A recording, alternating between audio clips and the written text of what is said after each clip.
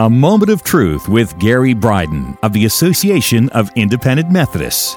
The young man's fiancée came to him with a tall tale that broke his heart. She was pregnant, and he knew for sure that he was not the father.